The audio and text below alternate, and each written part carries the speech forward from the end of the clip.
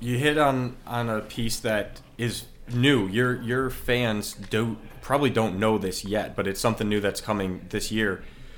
People talk all the time about customer experience, right? But it's almost never, their North Star.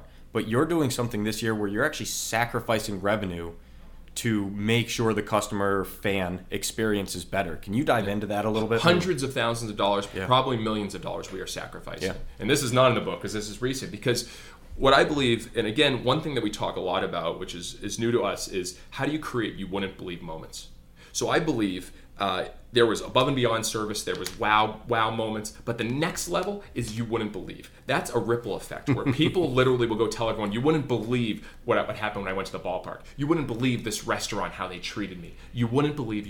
How do you create that? And so for you wouldn't believe, for us, the definition is something unexpected, something dramatically different, something that provides positive emotion. So how do you create those? So we're constantly focused on that. And the first step to create you wouldn't believe moments is what I call the mirror moment. And you have to eliminate the things that aggravate your customers. Mm-hmm. Get rid of the friction points. Get rid of the things that are frustrating. And for us, it started with baseball was too long, too slow, too boring. We made it fun, all the promotions. The next thing, you get nickel and dimed at a ballpark. So every ticket for us is completely all-inclusive. All your burgers, your hot dogs, your chicken sandwiches, your soda, your water, your popcorn, your dessert, everything for $18 total, including your ticket and your parking and everything. Because again, what's a frustration? You go to a ballpark and you get nickel and dimed. So every day we are looking at what are those little frustration points? What are those things that aggravate and how do we eliminate them? So, 2 months ago, we made everything free shipping. That cost us thousands of dollars because you don't pay $99 for, Bananas Prime. We're not making our fans do that like Amazon. Oh, it's just completely free shipping. Because again, I think it's not a good experience. I get upset when I go buy a $24 shirt and it's $32 because of shipping. That's a frustration point. Eliminate it. We don't have extra convenience fees because that's the most inconvenience fee there is in the world. We don't have those. So keep going down that line. I kept thinking, I said, all right, when people go to a ballpark, they don't want to be advertised to. They don't want to be marketed to. They don't want to be sold to. I don't know one person in the world that wakes up in the morning and says, you know what, I hope I'm sold today. I hope someone markets something to me today. I want to be advertised to today. No one. It's noise. So why are we doing that at our ballpark? And the reality is every ballpark, every arena, every stadium in the world, they put ads on everything. You name it. They will find, there's a new place for an ad. Oh, we can put them on our jerseys now. Let's put them on our players. Oh, we can get tattoos on our players next year with ads of companies. Right. It's getting outrageous. And it works. People pay money for it. It works. But we're not doing that. Yeah, that you're literally cutting out millions of dollars, which people that don't know the baseball industry at all, unless you're at the professional level, and even it's getting to that point, it is all about sponsorships and partnerships in order to even be profitable, and you're just cutting that out. So we're about to announce at the end of February here, we're creating our first ever ad-free ballpark. Yeah. And so there will not be one billboard, not one program ad, not one announcement, throwing away thousands of dollars because we are focused on long-term fans, not short-term profits. Yep. And so when people come to our ballpark, they're going to be, it's all for them. And we're even going as far, you know what? We're giving the ballpark back to the fans. This year, fans are going to get the opportunity to sign the wall, to put their name on our 1926 ballpark. We're having the fan wall, all right? Eventually, we're going to keep looking. That's the phase one. We're going to go phase two. Maybe we're going to start looking at how can we get fans actually walking on the field, not just before the game, not just after the game, maybe during the game. These are things that we're exploring. How do you give it back to the fans to give them experiences they can't have anywhere else? And that does not include something like getting advertised to over their head over and over again during a game. We're saying goodbye to it. One of the things that you just hit on too, and I've noticed I think 3 or 4 times already, is the empowerment aspect. So with these 1099s, or W-2s, I mean, you're empowering them, and now through the book, through speaking, through telling your truth, all of the people listening, it's like watching a movie, right? The hero's journey that you hear in StoryBrand. You're able to put yourself out there and be vulnerable and authentic, and people relate to that, and it empowers them to live a truthful life that they probably wouldn't otherwise if that lady didn't get that article and feel empowered enough to escape that domestic violence relationship. That's right. And that's why I wanted to take it another level with my employees, and that's why they take the test and they spend their 30 minutes with me. Now we're figuring out what the next step is of that. But remember, I've owned my business 32 years. It took me this long to feel that comfortable about myself to give it to others. So it's something you have to figure out on your own, and once you do, man, you unleash it. It's incredible. So I want to ask about really a difficult aspect of this. So you've talked about being futuristic and maximizing, and all of that can be very daunting, but it can also be very spread out, right? Gary had talked about your focus as well. So let's dig in a little bit. How do you have your core values act as your North Star? Core values is an interesting subject into itself, because I used to think core values was something that you just picked words. What looks good on a billboard? Yeah, let's go through 8 or 9 different websites and find the ones that I like, and we'll just use those. And I realized it had to be an exercise from the heart. It had to be something that had a story and a meaning for me. So, one of the things is seeing the awesomeness in others. And a story I'll tell very quickly: when I was 15 and I had to go to my mother and tell her I was pregnant. Now, remember, my parents were the pillars of the community. They were, she played the organ every day in the church. My dad was a deacon, was the chaplain of my school. And now I'm going to my mother telling her I'm pregnant. So a really fun conversation there about that. Really fun. And, I started off by saying, "You won't love me anymore." And she said, "I think I will. Why don't you tell me what you have to say?" And I said, "I think I'm pregnant." And she said, "I think you are too." And I said, "What do you mean you think I am?" She said, "Well, you've gotten sick every morning for the last 2 weeks." And she turned to me and said, "I am so excited, because I was afraid I was going to be too old to be a grandmother one day, because she had me later in life."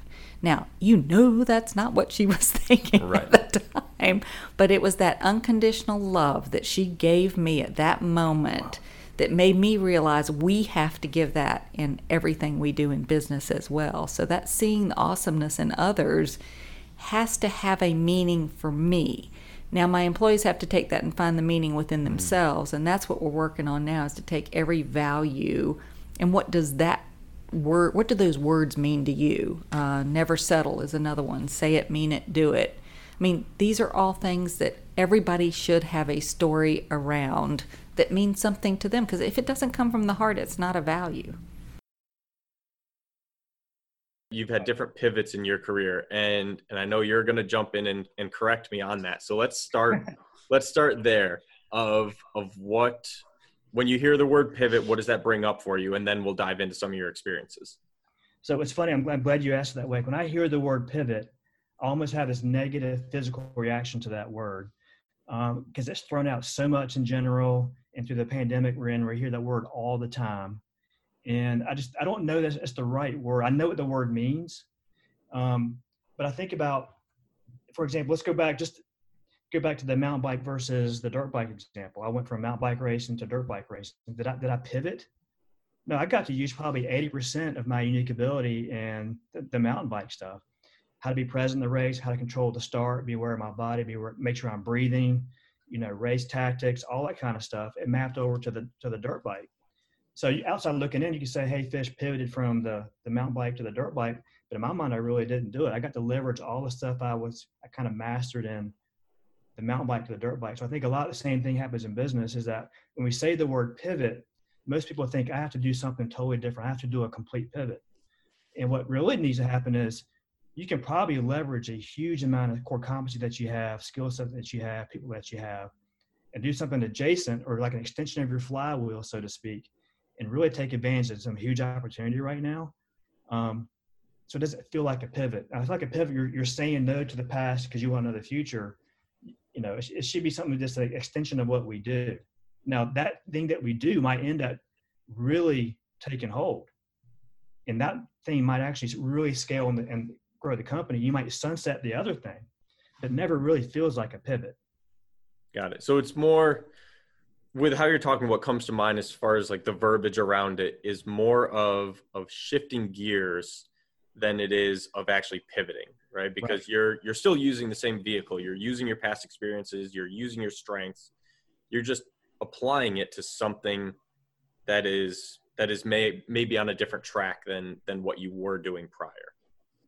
So does that make sense? Am I hitting that right?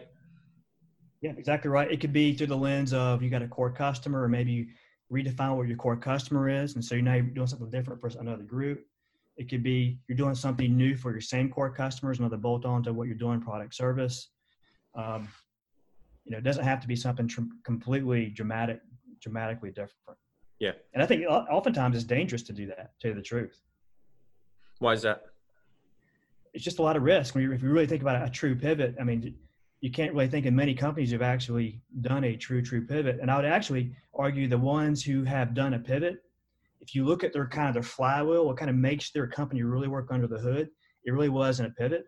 It was an extension of their own flywheel. And the example everybody thinks about is, Intel, back when Andy Grove was running the company, and they did the big pivot. The biggest pivot of all time was when they went from the microchip to went from semiconductor to the microchip. To outside world, it was the biggest pivot of all time. But if you actually go listen to some of the interviews with Andy, he says, you know what? It was a natural extension of what we were doing. It just looked like a pivot to the outside world. So you got to imagine if you're on Andy's team, it probably wasn't as shocking and as scary as it was on outside looking in. It has always been very easy for me to enter a room, no matter really what type of business it is, and understand that pretty quickly how it operates and potentially some of the ways that it could operate better. Mm-hmm. What was very challenging to me, and I'll take one step back, to do that you have to understand the human, right? So if you walk into a room and it's full of executives or operations folks, there are different personalities sitting at every seat, and to be successful, you would have to be able to pick up on the body language in a room. So it's very easy for me to do externally. It is something I still have to work very hard and study as well every day to be able to do it internally. So the common thread there is just wanting to naturally help people be better. Externally, the return for that, of course, is someone either taking advantage of your products and services and paying you for it. It's pretty easy to understand. So you're very motivated to do that. And it's pretty simple math equation, right? Yeah. But internally, to then figure out, you can only go to so many meetings in a day. And no matter if you're going to close it just about every time you walk in, there's only so many hours. You have to replicate your efforts, and you can do that by taking that same level of focus and pouring it inside and letting that go outside. Mm-hmm. So here, and a really clear example, when there's good culture in the organization, if you've been in one that has it, your clients feel that, right? Mm-hmm. It's not really something that a specific person does in your organization, but when they enter a room, because of where they come from, they carry that with them. And a lot of it's nonverbal. So being able to figure that out and focus your efforts there has a much higher return. So, but it's the foundation of it is just really wanting to help people be better, whether it's a business that you're serving or someone who's on your team. They're unique and have strengths. How intentional are you about finding those and putting them in a place where they can leverage them and be better themselves?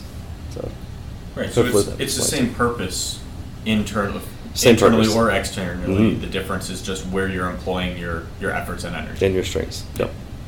Makes sense. Mm-hmm. And it's not everybody's goal to do that either, right? You're pouring internally to be able to scale and be able to have people replicate what you were doing. Mm-hmm. But there are also lots of entrepreneurs out there that like the solopreneur type lifestyle business. So where did the desire for you to be able to scale, be able to replicate yourself and move larger and bigger on the external, where did that come from? So I mentioned that we have to be very intentional about our focus with personality studies, because it's hard to read your staff, even though you spend a lot of time with them. Making sure that I'm doing that enables me to do something that I'm naturally wired up to do, which is achieve. Like my strongest trait is to achieve. And I've learned that, of course, through doing all of these studies. Trying to find out how the rest of my team is wired up. I of course have to do myself as well. Right. So it is to achieve. Yeah. So that's where it really comes from. Okay. Mm-hmm. Yep, that makes sense. Yeah. Is that like a reference to StrengthsFinder, or is it that particular one is? Yeah. Okay. Yeah. And another one that I really like is it's called Print. It's not inexpensive, but Print shares your 3 strongest subconscious motivators, and they call it a shadow trait. Mine is excessive moderation in excess. I don't do downtime very well.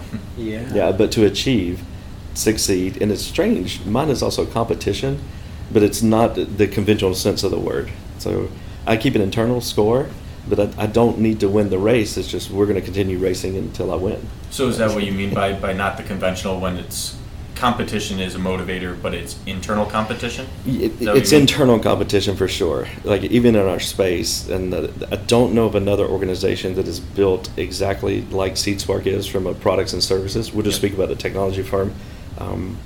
Having managed services, digital marketing, and business process automation is not conventional. So it's not competition where I know all the managed services providers in Charlotte. I mean, I do care, but I don't really care, because we're here to deliver our services and products to the value of our clients, and good luck to the rest of everyone else. Yeah. Right? So it's definitely internal competition. My goal every day is that I become a little bit better than who I was yesterday. And, if I'm comparing myself to someone, it's who I was, last week. And so, new in a kind of, I say new, we've been doing this now for almost 6 years, but, newer in a leadership role, and now the CEO of many, many employees, I just want to get better. I know that I'm not the best. I know that I have things that I need to work on that aren't even aware to me right now, So I think that when you're able to put yourself in a room with a bunch of people who are, really smart, definitely smarter than me, that you can learn a lot from them. And, I don't want to just learn how to do things better. I want to learn how to lead better, right? I want to bring things to my team that's going to make them better and ultimately make this company better. And that's my desire, I just want people around me to get better. I want to get better, and I think that's really the ultimate goal. And pulling it back to our core values, core value number 10 is literally, we're not stopping here, we're starting here, and that's an every single day value. And it's like, hey, we realize that we're not perfect. We realize that we're going to make mistakes. We realize that we're going to learn from them and try to not make those mistakes again and just get better along the way. And, for me, it's just about, personal development so that I can, use the position that I'm in to make, everyone around me a little bit better. So you talk a lot, right? Not just right here, but on your podcast and other things too, of surrounding yourself with people who are smarter than you or better at different things than you. Yeah. Where did that come from? Because that's a superpower when it comes to business, right? Yep. Because so many people, the ego gets in the way and they want to be the one that's the smartest person in the room. So where'd that come from, and how has that made you a better leader? Well, first of all, if I'm the smartest guy in the room, I'm definitely in the wrong room, right? So it's like, I just want to be around folks who have more experience than me, who have, done things better than me. I want to learn from them. I just, I think it comes back to, before I was a Christian, I was very focused on self and ego and all of that. And then since I'm, since I was, saved 6 years ago, it's just I just have a different perspective on life. I just want to, be the best guy that I can be, the best person, the best coach, so that I can make folks around me better. And I think that's really where it comes from. I just, I want to, be a good leader, but I don't want to be a good leader because I want to be known as a good leader. I want to be a good leader because I care so much and love about these folks that work for me. And I want them to be really, really great at what they do, And ultimately, it almost goes back to kind of the conversation around in the store. We don't want to do, really good just to make money. That's an outcome, right? It's I want to do good because I think it's the right thing to do. But the outcome is that this team is going to be incredible and that the brand is going to, improve from it, right? Yeah. So it's I think when you have that mindset, everyone kind of wins in that, and that's okay. Yeah. So, I'm totally fine saying I'm not the smartest guy in the room. I know I'm not the smartest guy in this room right now, and that I'm cool with that. I'm learning from you guys, and you guys have a lot to offer me, and hopefully I have something to offer you. Right. And I think if we all have that mindset, that we take the ego out of it, we can improve our lives. Just the three of us sitting in this room together. Right. Yeah, and it's vice versa too, right? Nobody is ever the smartest in the room at everything. That's but right. Everybody has something to add. Yeah, 100%. And if you can find the value that other people have, and those are your blind spots or your weaknesses, that makes you more whole. Right? 100%. So you can then lead the company and love on people and give your guests a better experience because you're surrounding yourself with those types of people. Yeah, and I just would kind of, to put a bow on this, I would just say that the more closed off you are from others' opinions, the more probably likely you are to fail. You know what I mean? Like the more closed off you are from taking feedback, like if you're only ever going to think one way and never be open to others' feedback, you're never going to grow. You know what I mean? Like if you're always in that defensive mode and, you're always, doing this certain thing, like you're just never going to get better, right? So it's like if we just let it all out in the beginning, right? Super vulnerable, I think vulnerability creates speed, right? And then, because there's no roadblocks anymore. It's just a smooth highway, right? So that speed then creates, hopefully success in business and, personal lives and whatnot. I think gift giving has accelerated a lot, even in the past 5 years since I started. And a lot of that is thanks to, like we were talking about before, John Ruhlin. He's like the godfather of gifting. He wrote the Giftology book, which a lot of people are like, oh man, we should be doing this. We should be intentional with our. Yep. So people are more, I think, aware than when I first started. Yeah. We still have some of those conversations where they're like, oh, you mean like swag? And we're like, no, not, so, and then there's like, oh gosh, like, no, I gotta like kind of create the framework and, get to where we're trying to go. But yeah, I think a lot of people are starting to realize like we should be sending, with all the data that's coming out, like you gotta leverage a multi-channel integrated, marketing and communication strategy to really break through. People are realizing we need to be sending not just tangible, direct mail, but also like stuff that like is personalized, it sticks out, and it makes an impact. Yeah. No, that's perfect. And one of the things that we've hit on with Giftology and John Ruhlin, is there's a big part of being intangibility there, right? You're going to give these gifts, and you're hoping the relationship goes somewhere, but you're not seeing a tangible result. And I think that's one big difference that you do versus most people in this space. Is you're creating a way to almost balance marketing and sales, right? How do you do the relationship and still make sure it's leading to future results? So how do you make that balance? Because I think it's a large struggle in this space. Yeah, no, absolutely. And it took me a couple years to figure out too that I wasn't like the most masterful like relationship gift giver like John and some of the other people that are in our space. But what I realized I really had a passion for and was pretty good at was creating a catchy call to action message and creating a story out of whatever it was that we sent that really conveyed that. It was like, that's interesting. We should maybe take some time to talk to these people. And that's what we try to help our clients do too. Definitely like, send a gift, when it's appropriate, like if it's an existing relationship. But if it's someone that doesn't know you from Adam, it can sometimes, you have to be careful because it can come off as a bribe, right? Like if you send something and then it's like, why are you sending this to me, Caleb? Like, I'm sending this to Gary at BGW, and it's just like, hey, here's this nice thing, please meet with me. Well, I haven't given you any like real value. It's kind of like a transactional type thing. It's like, I sent you this thing, we should meet, So that's where we try to incorporate that marketing messaging, and we've invested a lot in the design technology to be able to do that, to be able to engrave different logos, call to action messages, and it's like in a really cool tangible presentation when you open it up and they're like, oh wow, okay, this is a really sweet thing they sent me and this is why they want to talk to me. Whereas in Giftology, it's the opposite, right? So the idea, for those of you that don't know, in Giftology, the concept is you're going to give gifts, but it's not going to have any marketing. It's not be anything about sales. It's not even going to have your own logo on it. Right. Which is fine, and it's great from a relationship standpoint, especially so like for my clients in financial planning, I love doing that because I'm not trying to market. I'm just trying to show appreciation. Sure. But when you're doing it for somebody in a prospecting style, now it's right? It's almost misleading. You're saying, here, give me some time because I sent you this gift. Yeah. And I think that's where there's a big disconnect in traditional gift giving and what you see in Giftology and things like that. You can use it for appreciation, but you can't use it in that style for growing your own business and getting sales. No, exactly, and that's why like we on our platform we actually separate the two. We have like marketing, new business, and we have like gifting, appreciation. That's perfect. And the what you're talking about, like the appreciation side is all about them, right? Of course. And then on the new business, it's integrating the both. It's their brand, it's your brand, and it's coming up with a compelling